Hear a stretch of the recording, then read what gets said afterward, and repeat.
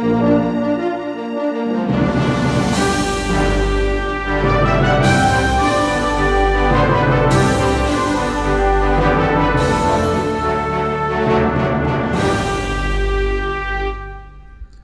everyone, may the 4th be with you, happy Star Wars Day, and welcome to the Sky Guy Show, home of the Star Killers. I'm your host, the Phantom Menace, Jeff Pomaccio, and you can follow me at Long Island 1892 on Twitter. You can follow the show at the Sky Guy Show, and you can follow the Fourth Wall Pop Network, all on Twitter. Here on this special episode, we're going to be sharing some of our favorite aspects of the Star Wars universe and why it's so special to us. For me, the story of how Darth Vader was seduced to the dark side always was really a key selling point for me. I think in Star Wars, what George Lucas was able to establish was the tradition of fairy tale with the creativity of science fiction. As a result, you almost have this blending of genres that creates a new one in and of itself. And I know that the Disney acquisition is very controversial, but that's actually why I think the Disney acquisition works. Because similar to Tomorrowland, there is this sense of wonder. Not only is it science fiction, but it's science fantasy. And I think that when you have that fantasy incorporated to the storytelling, it makes it that much more of an in-depth story, that it's more than just, laser beams and, laser swords fighting in space with aliens, but it's this myth of the Force. It's this myth of the Jedi being these peacekeepers, these knights, and you think back to other instances of knights, and never mind the war references that George Lucas incorporated in the original trilogy as well as in the prequel trilogy, and we've seen in the sequel trilogy as well. So I think what is amazing about Star Wars, and clearly it's had such a cultural impact, that there even is a day designated to celebrating Star Wars as Star Wars Day here on May 4th. I know that I'll definitely be checking out some form of Star Wars media later on today.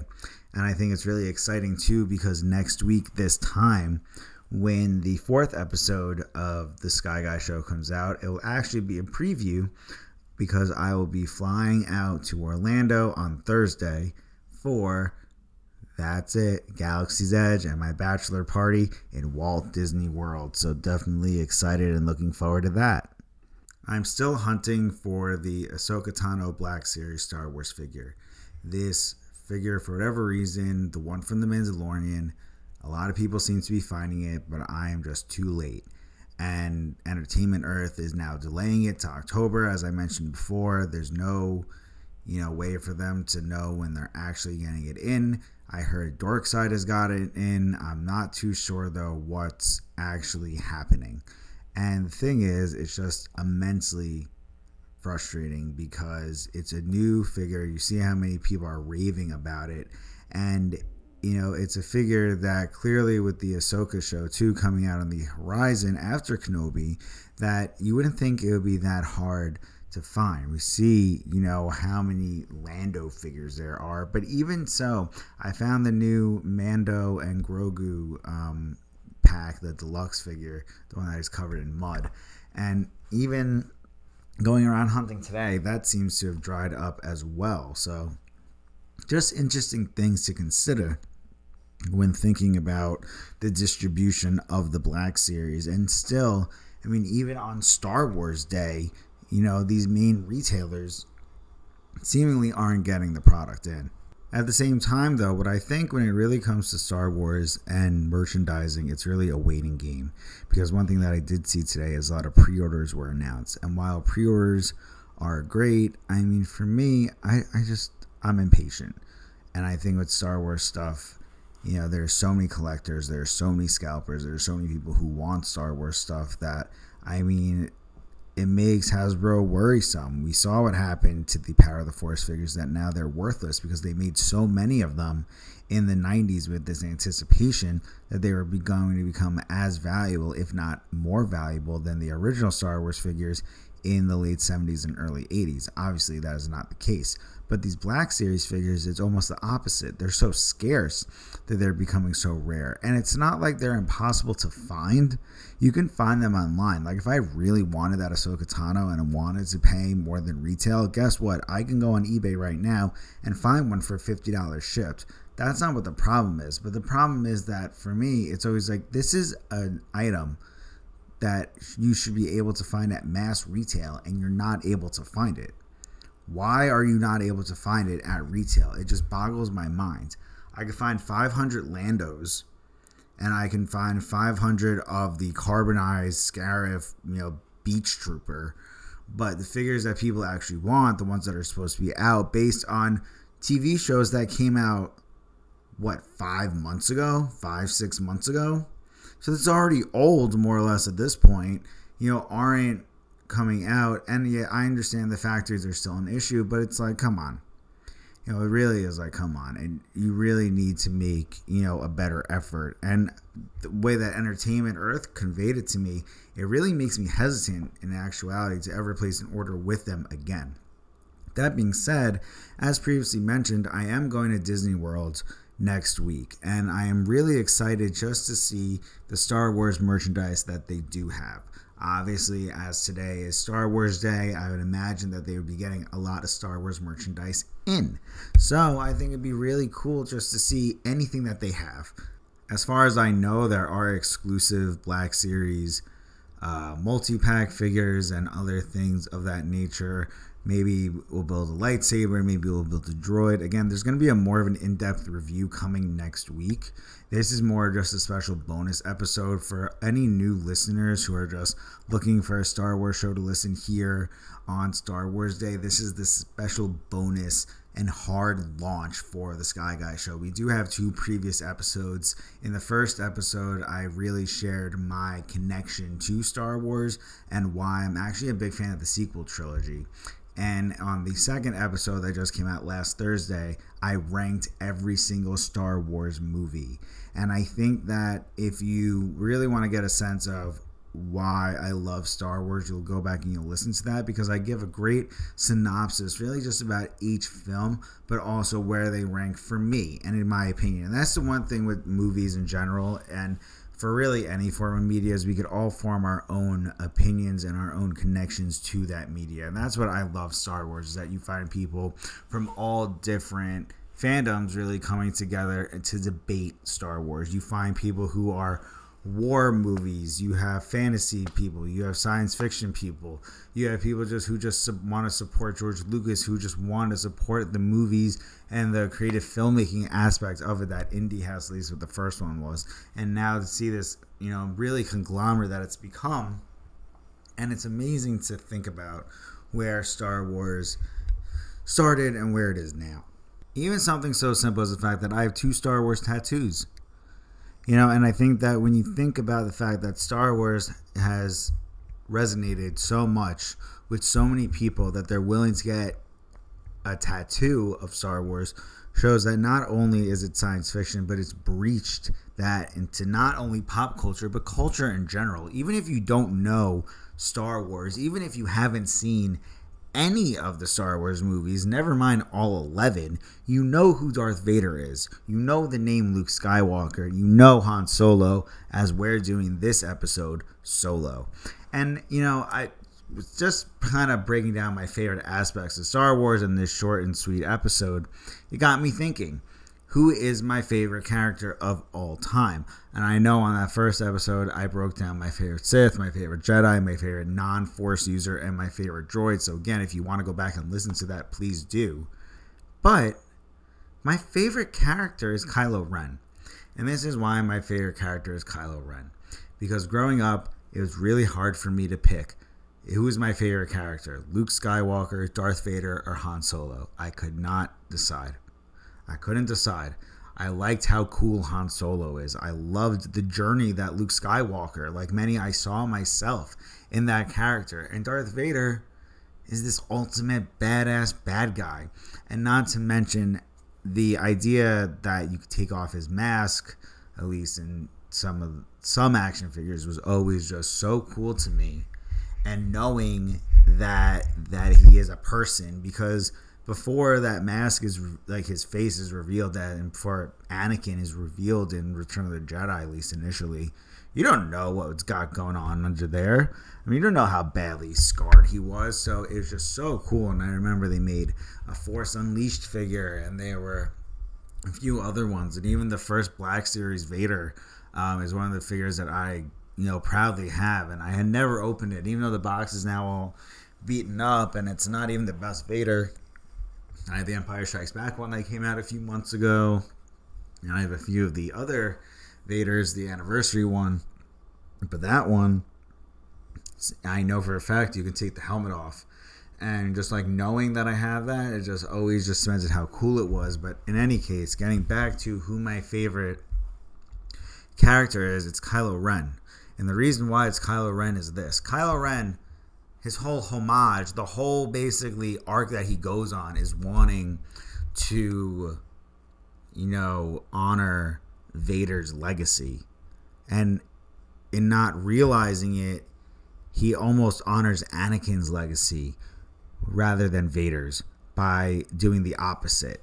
At the end of Anakin's life, you see him turn to Vader, and then right before become Anakin. And you see the same thing in his grandson. But not only that, this is a character who was trained by Luke Skywalker, the literally hope of the galaxy.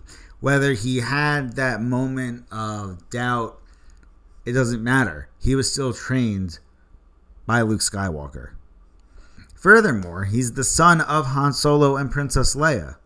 So not only do you have so many of the main characters all revolved into one, you also have him going on his own path, because it wasn't just though he was seduced by the dark side. Yes, he was seduced by the dark side, but his uncle, who's supposed to be this beacon of hope, turns on him and had a moment of doubt. And I think that story is a really powerful story. Never mind the fact that he's confused by his grandfather's legacy.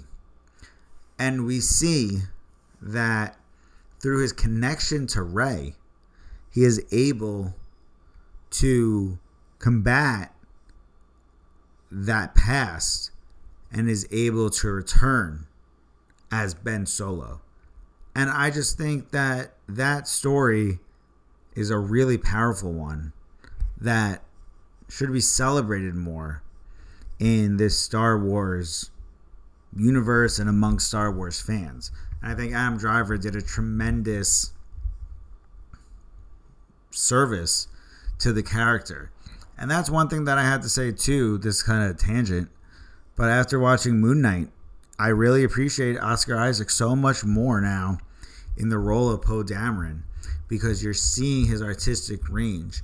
And now you see really how controlled that he was as Poe Dameron. And I loved the sequel trilogy because you see the archetypes that were established in the original trilogy redefined. You saw that the smuggler wasn't necessarily not the rebel pilot. You saw that the lost person wasn't a prince. There was no princess who needed to be rescued. There was nothing like that. However, there is this sense of there's a disturbance in the Force. There's this sense of there is no hope in the galaxy, and there needs to be this new resistance to combat people who think that they're honoring a past that needs to not be remembered. Not remembered in the sense that it never needs to be repeated, not forgotten, but not enacted. And I think that, especially looking back at the past few years and our kind of like experience that we've all kind of been going through, I feel that kind of resonates with a lot of people. And I think that you can apply this mentality and it rhymes in real life. And that's one of the beautiful things about Star Wars, is how it rhymes with real life. And we're seeing that. Not only does it rhyme with itself, though, too, because, even you can say so many about the real world events and how they have expressed themselves in Star Wars media, and I think that that's what makes it so relevant, even though it's about knights and robots with, laser swords and space soldiers and space stations and hyperspace and a long time ago in a galaxy far, far away. And you're like, what the hell are you actually watching? But what you're watching is you're watching a narrative and a commentary on the everyday lives that we live today and moments in our own histories hold through this lens of science fiction and this lens of a space opera. If I'm not mistaken, several people even claim to be a Jedi as their religious identity. And when you're in America and you have that freedom of religion, I guess you could do that. But does that mean they have Jedi mind tricks? I don't think so. But think of how powerful that is. I am really excited because the new Kenobi trailer dropped today. From the visuals to the dialogue, I really think that Disney and Lucasfilm understand the weight that this show and miniseries really has, and they want to make it special. I think that's seen with the cast. I really hope, and this seems to be one of the biggest rumors, that Cal Kestis is going to make an appearance on the show, and I think that will be awesome. I think that'll be a way to not only canonize the video games, but it would be a way to also give the actor who played Cal Kestis an opportunity to bring that Jedi to, really the Star Wars universe in a grander sense. And it just shows another way that the story is ever evolving. And I think that that is a really important thing about Star Wars, and kind of a theme that we've touched on throughout this recording and this episode, is just that Star Wars is ever evolving. From Luke's story to Anakin's story to Rey's story, each generation has their own character to believe in, to get behind. And that was what we're going to see continuing. And we see that it doesn't really matter the medium of Star Wars. It could be via the books, it could be via the comic books, it could be via the films, the animation, the video games. No matter what way this story is told, for some reason, when a story is told in a galaxy far, far away, with Jedi Knights and with the Empire and with Sith Lords and droids, it resonates with people. It resonates with people who are looking for a story about hope.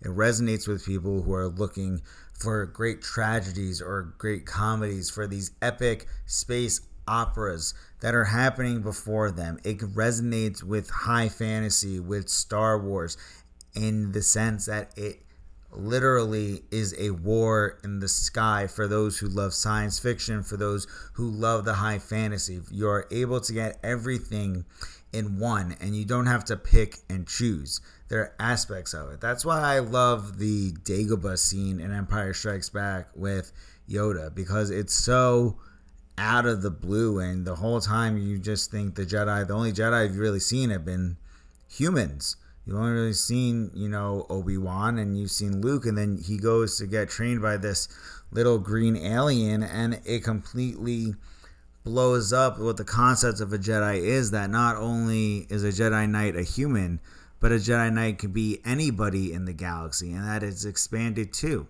And I think that's what we see at the end of the Canto Bight scene in The Last Jedi with the child and the ring. And it shows the mark of the resistance, and it shows them that they're believing in hope, and they have that new sense of the galaxy that they can go on and achieve anything that they set their mind to and they have the will to do. In a lot of ways, that really is the essence of A New Hope, Whether you're the princess, whether you're the smuggler, whether you're the farm boy, it's about showing that there's more to you than the lot in life that you currently are, to not judge a book by its cover. You might be a farm boy one day, but propel yourself into a galaxy that is much larger than you in this grand universe that you're a Jedi Knight, and you are the universe and the galaxy and the whole system's one last new hope. And I think when you consider that while, yes, Luke was able to use the Force and was able to take down the Death Star, without the sacrifices of Rogue One, that wouldn't have happened.